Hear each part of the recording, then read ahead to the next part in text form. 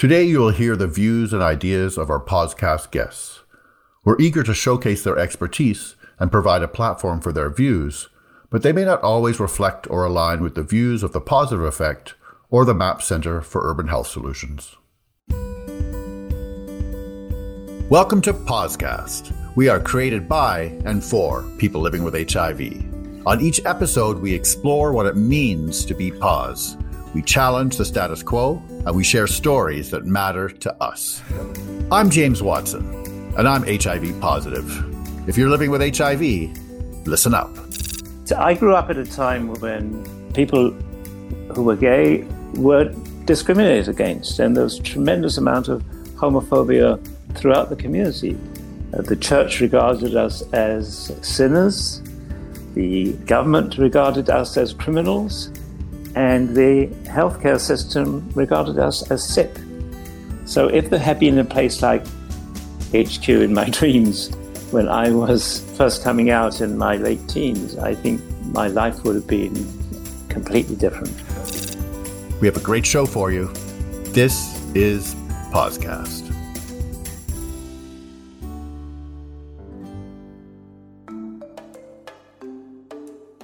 Real innovation in a clinical setting doesn't come around all that often. So I am excited to have the opportunity to explore a brand new center of excellence in Toronto called the HQ Health Hub.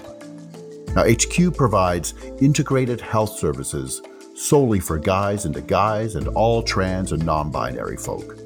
And it's designed to function holistically, combining mental and sexual and social health all under the same roof. And one of its really cool features is how fast everything's done. The speed and efficiency it offers its sexual health testing and treatment, as well as its mental health and support, is tremendous.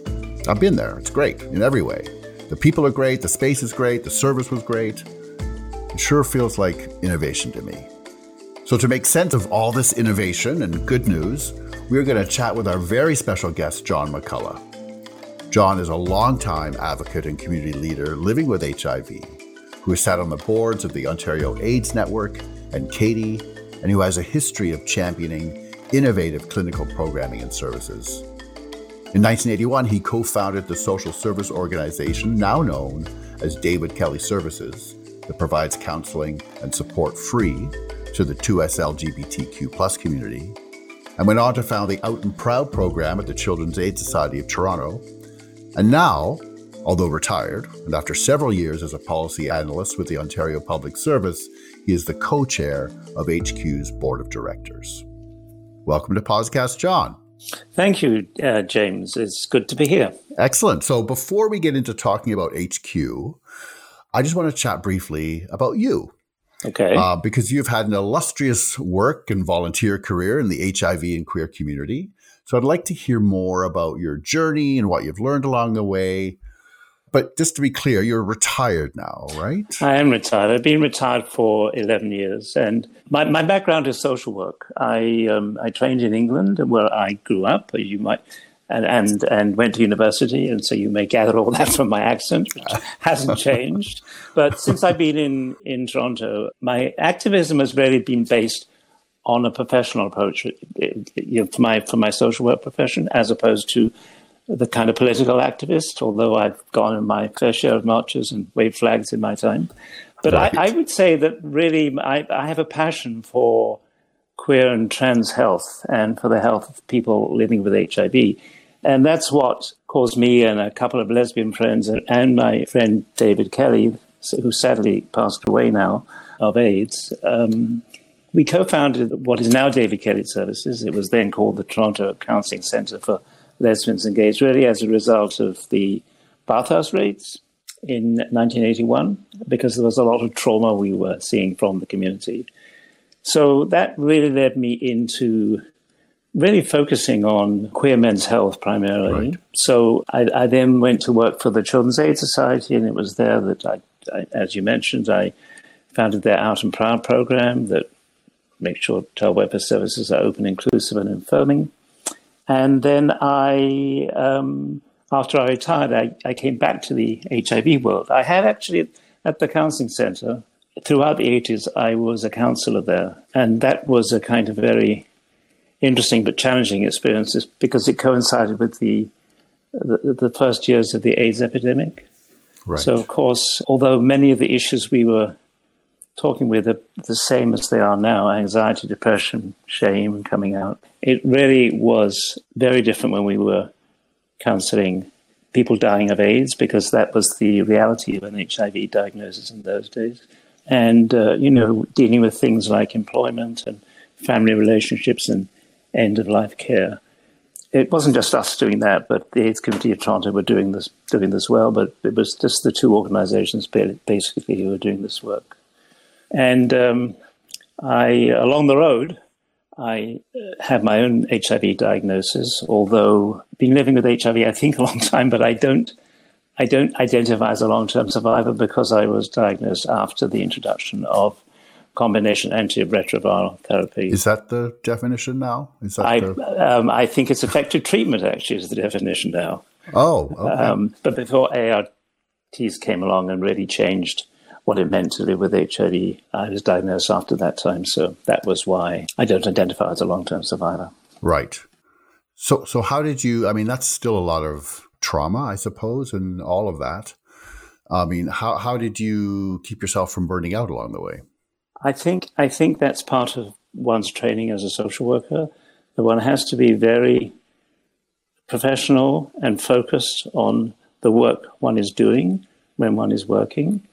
But then it's also important to take care of oneself and then give oneself me time, because if you don't take care of yourself, you can't take care of other people.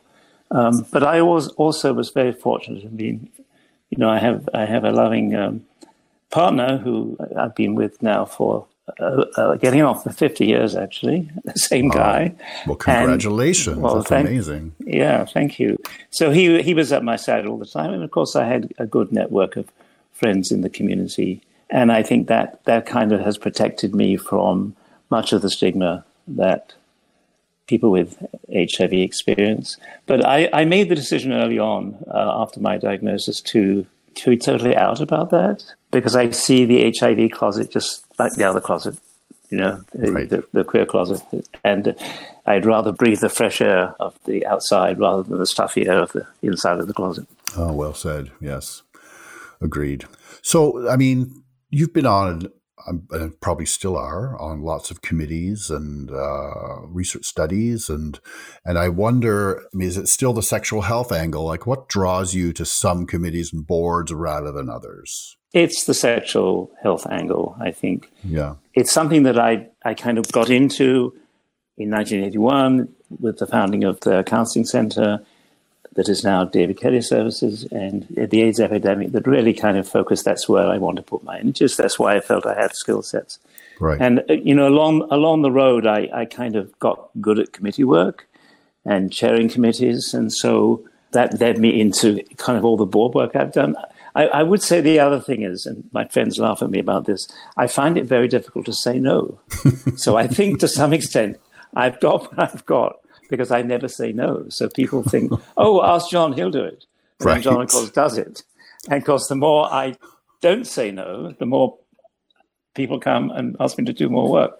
I was just going to ask you, if you purposely planned your volunteerism path, or if you were pulled in a million different directions, and that's how it was formed. Pulled in a million directions, but I enjoy what I'm doing, because I wouldn't do it if I didn't enjoy it. So I do enjoy it. Yes. Right. Oh, that's good. So, what advice would you give to other people living with HIV starting out who want to get involved in the sector in some way? I think the best thing to do is to volunteer. The HIV sector has an amazing number of volunteer programs. And you can do something like being at front desk reception. You can distribute condoms. You can, with extra training, you can facilitate support groups. You can sit on boards of directors or committees of boards. It's just a question of finding out what interests you, and maybe doing a bit of trial and error and seeing what works for you and what doesn't. But I would say just avail yourself of the numerous volunteer opportunities that are available in the sector. Right. Well, that's good advice. It's good to find out what There's so many different opportunities to find out what does interest you. Correct. So how did you ultimately get involved with HQ? I've read somewhere that it might have been connected to your work on the Toronto to Zero committee. It is. It was a subcommittee of the Toronto to Zero initiative, which is Toronto's manifestation of a worldwide initiative called Fast Track Cities, which is attempting to make sure that we meet the 90-90-90 goals. And I think there are now 95-95-95 goals in each local city. And in Toronto's case, it was a question of attempting to bring together all the various agencies that are working in HIV with the objective of ending or significantly reducing the new incidence of HIV transmissions so that HIV infections become very rare and that those of us living with HIV have access to treatment and can obtain an undetectable viral load. So one of the components of the Toronto to Zero initiative was the development of a gay men's health hub, which was something that many of us have been thinking we needed for a long, long time. And I can tell you why we felt we needed it by maybe sharing with you an anecdotal experience that I had in the mid-'80s at a time when the HIV test had just become available. I was experiencing some fatigue and I had some swollen lymph nodes. So I went to see my doctor, who was a gay doctor, and he just right there and then said, well, obviously you have HIV. Wow. And we hadn't yet tested me. I came for a test and he offered me the test. Ultimately, the test came back negative 3 weeks later. That was the longest 3 weeks of my life because that was a time when a diagnosis was almost always fatal. Then when I returned 3 weeks later for my test results, the guy at the reception desk said, you're looking very nervous. What's the problem? I said, well, I'm going to get my HIV test results. And he said, well, you don't need to worry. They're just fine. Oh. And I got this from the reception person. God. So that's just one personal anecdote that I had. I hope that's not replicated by other people. But I think many of us have had very many negative experiences in accessing healthcare. I mean, things like fear of judgment, providers who don't understand our needs, and so distrust. Yeah. Many of us have life experiences around childhood trauma, of experiencing homophobia and transphobia. We have our community high rates of suicide, substance use challenges, high rates of STIs and HIV. And all these things, if we don't get good care and we don't get quality care, we don't get care that respects us, or we fear we might not, then that creates a barrier for us to get the health care we need. Right. My doctor told me to go look up AIDS in the phone book after I tested positive.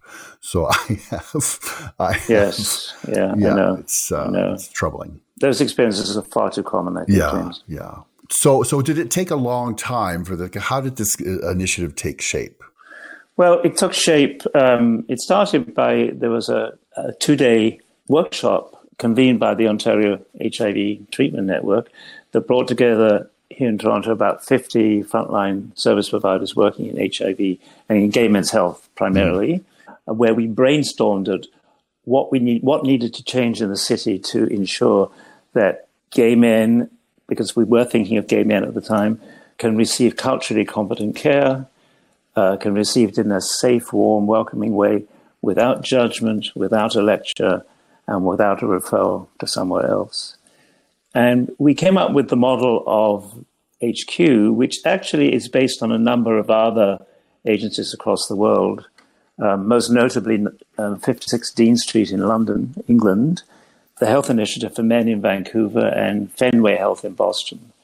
So we came up with this concept of a one-stop shop where guys can come and get holistic, integrated care, as you said in your introduction, where we can treat not just our sexual health, but also our mental health. We have substance use challenges as well, and our social well-being, because so many of us experience loneliness and isolation. And that's what we're attempting to do at HQ. We just opened this summer after a long COVID-related delay. So we're like 2 years late. But you are here now, so that's yes, important. Yes. So can you talk to me about the patient experience? So like I've been there, so maybe you can walk me through the sort of kiosk approach. Yeah. So HQ is very innovative and different because it's largely self-serve, at least for sexual health testing, it's largely self-serve. So when you come in, you go to an iPad, because the iPad's available there, and you basically answer a number of questionnaires. If you have difficulty, there's staff there who can help you fill out this questionnaire, but it's basically attempting to get some demographic data and also to look at your sexual behaviors and other issues you may have that allows us to kind of tailor what you needed. So when you fill that out, you swipe your OHIP card. And I should say at this point that people who don't have OHIP coverage, such as newcomers or refugees, we don't charge them for our services, but we give them an HQ card that's similar to an OHIP card. So you just swipe that card, and then the computer will then shoot out a number of labels that you then take with you into a self-swab kiosk. There are like half a dozen of them, or 7, I think, where there are a number of swabs and urine sample bottles. And it's like a toilet, basically, but above the sink, there's a TV screen. And it gives you instructions in different languages as to how to do a throat swab, a rectal swab, and to take a urine sample. You take all those, and then if you need a blood draw for something like syphilis or HIV, right next door to these kiosks is the phlebotomist, who's the person who gives you a venipuncture. They take your blood, and then all of those samples you take with you down the hall to a slot in front of the lab, where you leave that and you go. And that whole process, you could be in and out within 15 to 20 minutes. There's no appointments. You walk in at your convenience.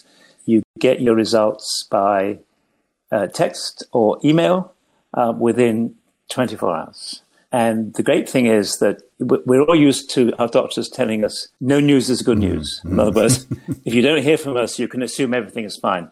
We're not doing that. Everybody will get a text message or a phone call to give them their results. Now, I would say you get the result if it's negative. If your test is reactive or positive, you were asked to come back to talk to somebody, obviously, and you will be offered treatment, be it for STIs or right. HIV. You know, I'm just trying to imagine getting a text that I'm HIV positive. Is the protocol then to call back immediately or go back immediately, or is it just up to the patient? The message won't say you're HIV positive. Like if your test is negative, it will say you're negative.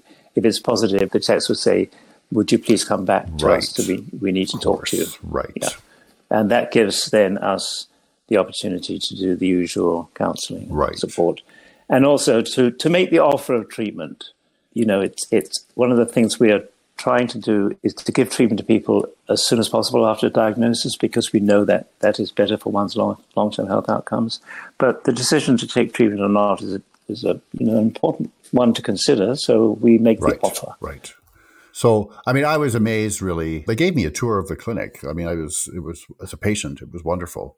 And I met the doctor, and they sort of told me how to use the kiosk. And I was just really amazed that I can basically order up my own battery of tests. Yeah. You know, it's incredible. Yeah.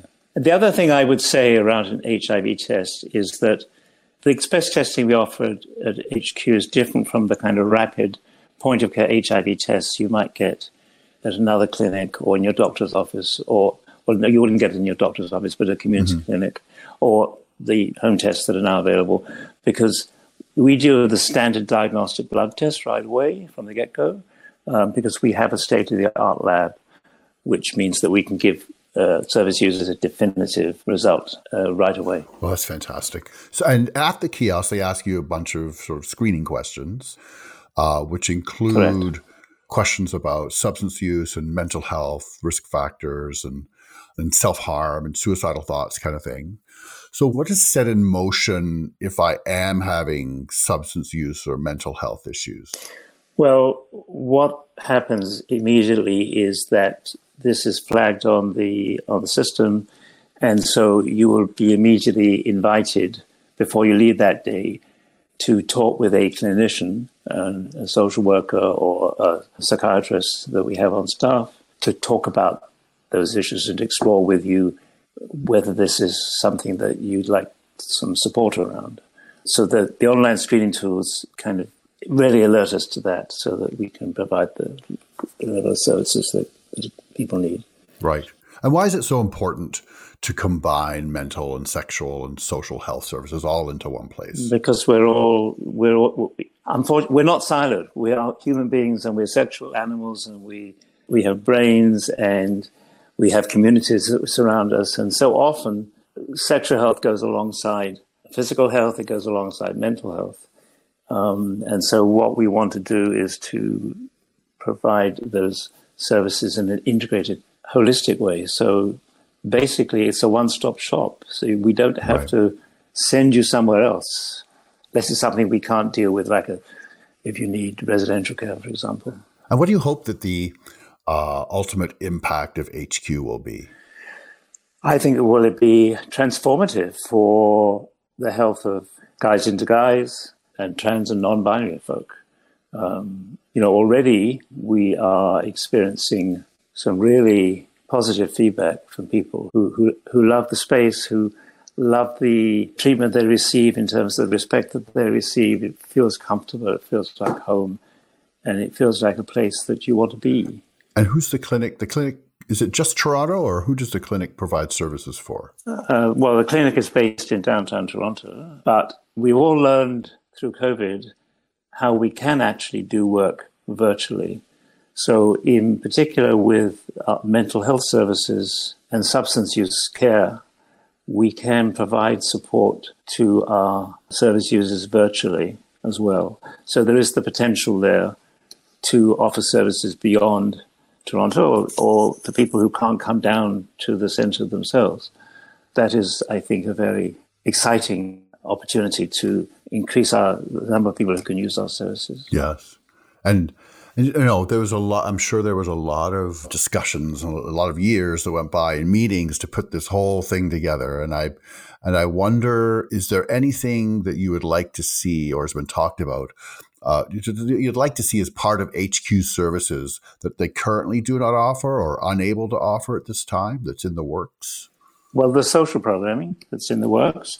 So basically, this is an opportunity to break down the social isolation and foster a sense of community that so many of us feel, to make HQ a home away from home. In conjunction with our partner organizations, we're offering, for example, movie nights or lectures or book readings or spiritual gatherings. And it not only provides a sense of community and social isolation, but it also provides an opportunity for people from different communities to get STI and HIV testing the same evening if they wish. Oh, fun. So HQ is a collaboration between 10 community partner agencies that will work with gay, bi, trans, and non-binary folk. And those agencies represent people from the Two-Spirit, Black, Latinx, Francophone, Asian, South Asian, and Middle Eastern communities. So the work we do is very much done in cooperation with those organizations from those communities. And how will the clinic ultimately determine its success? Is it about data or? It's very much about data. We have a very robust data collection process. It's not something I'm terribly familiar with, so I'm not the best person to ask about it, but we're being very careful to collect demographic data and utilization data, and we will be using that data along with client satisfaction surveys to determine whether we are providing services that are needed and where we might need to rethink what we're doing or adjust somewhat what we think we're doing. Right.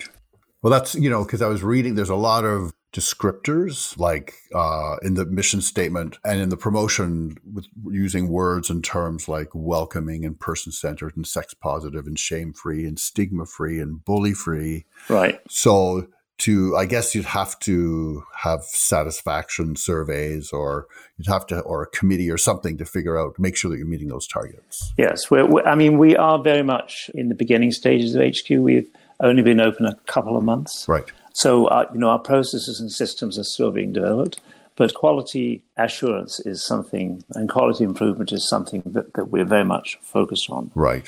Well, it's all very exciting. Yeah, we have to demonstrate that what we're doing is meaningful to the community. Right. So that kind of data collection is very important. Yeah.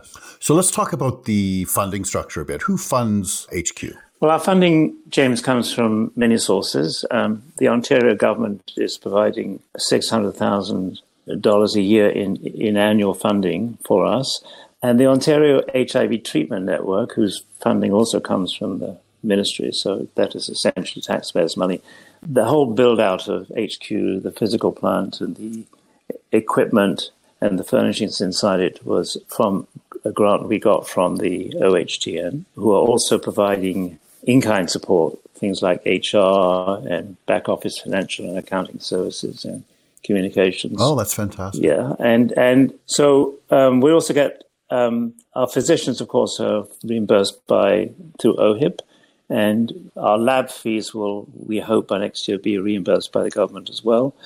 We also have a number of research grants that provide us operating money, and other organizations, including banks and Big Pharma. We've been fortunate in getting funding from them. And our partner organizations that I mentioned earlier are, of course, providing in-kind support, particularly through the provision of staff and volunteers to support our programming. And I'm assuming that a lot of the funding was there wasn't a challenge to get funding, or was it? Well, I think there's a real commitment amongst the government, I would say, and organizations like the OHTN. They recognize that this was a sorely needed resource, that gay men still account for the majority of HIV infections in the province. And although those rates of first-time infections are now coming down, they're still pretty high. Most of the HIV transmissions are occurring amongst gay men, and mostly in Toronto across the province, the largest number. So there was a recognition that this was a service that was needed. And so we were fortunate in getting that commitment from the government. And I would particularly want to acknowledge the support provided by the OHTN, without which we really couldn't achieve what we had achieved. Right. So just, I guess, to bring this back to a personal level. So, as an older gay person living with HIV, how do you think HQ might have impacted your own health journey if it had been around? Well, it would have made me feel good about myself. It would have made me feel that I have a community here that cares about me. It would have enabled me to meet other people who are like me, who have just been newly diagnosed with HIV. It would have helped, I think, address stigma that I might be experiencing. And I think it would just make me feel that my whole mental health and sexual health care was being prioritized, and that I was important. So I grew up at a time when people who were gay were discriminated against, and there was a tremendous amount of homophobia throughout the community. The church regarded us as sinners. The government regarded us as criminals, and the healthcare system regarded us as sick. So if there had been a place like HQ in my dreams when I was first coming out in my late teens, I think my life would have been completely different. And so I'm hoping for young people today, and those not so young, this will be a very positive experience that will stand them in good stead in terms of their well-being throughout the rest of their lives. Yeah, me too. Now, do you think, because I know you're involved in HIV and aging work, do you think HQ will have an impact on how older queer people manage their sexual health? I hope so. I think the thing about HQ is that there's no judgment. I was just speaking to a friend of mine the other day, who was talking about so often people think I'm a non-sexual person. And so, I feel a bit embarrassed in my 70s to kind of go and ask for an STI test for fear that people might say to me, "Oh, you're still having sex?" Right. So this particular friend of mine said that he went into HQ and he was treated like no big deal, we'll sure, you're a sexual being. Well, we give you all the support you need. So, I think that's great. The way that we're hoping to be seen by people. Excellent. Okay. So we are at a close here, and I always close podcasts with some this or that questions for my guest. These are nonsensical, so you don't have to worry about a right or wrong answer. Okay. So, see the future or change the past. One of my favorites. Oh, see the future. See the future. Shopping online or in store? In store. Sleeping with door open or closed? Closed. Closed. Me too. Logic or emotion? Logic. Art museum or history museum? Art museum. Excellent. All good answers. Well, thank you, John, very much. I wish all the best with HQ. Thank you, James. You're very welcome. We'll see you next time. Of course. That's it for us this month. Thanks for tuning in. We hope you'll join us next time on Podcast. And if you have any comments or questions or ideas for new episodes, send me an email at podcastforyou@gmail.com. That's the number 4 and the letter U. Podcast is produced by The Positive Effect, which is brought to you by Reach Nexus at the MAP Center for Urban Health Solutions. The Positive Effect is a facts-based, lived experience movement powered by people living with HIV and can be visited online at positiveeffect.org. Technical production is provided by David Grine of the Acme Podcasting Company in Toronto.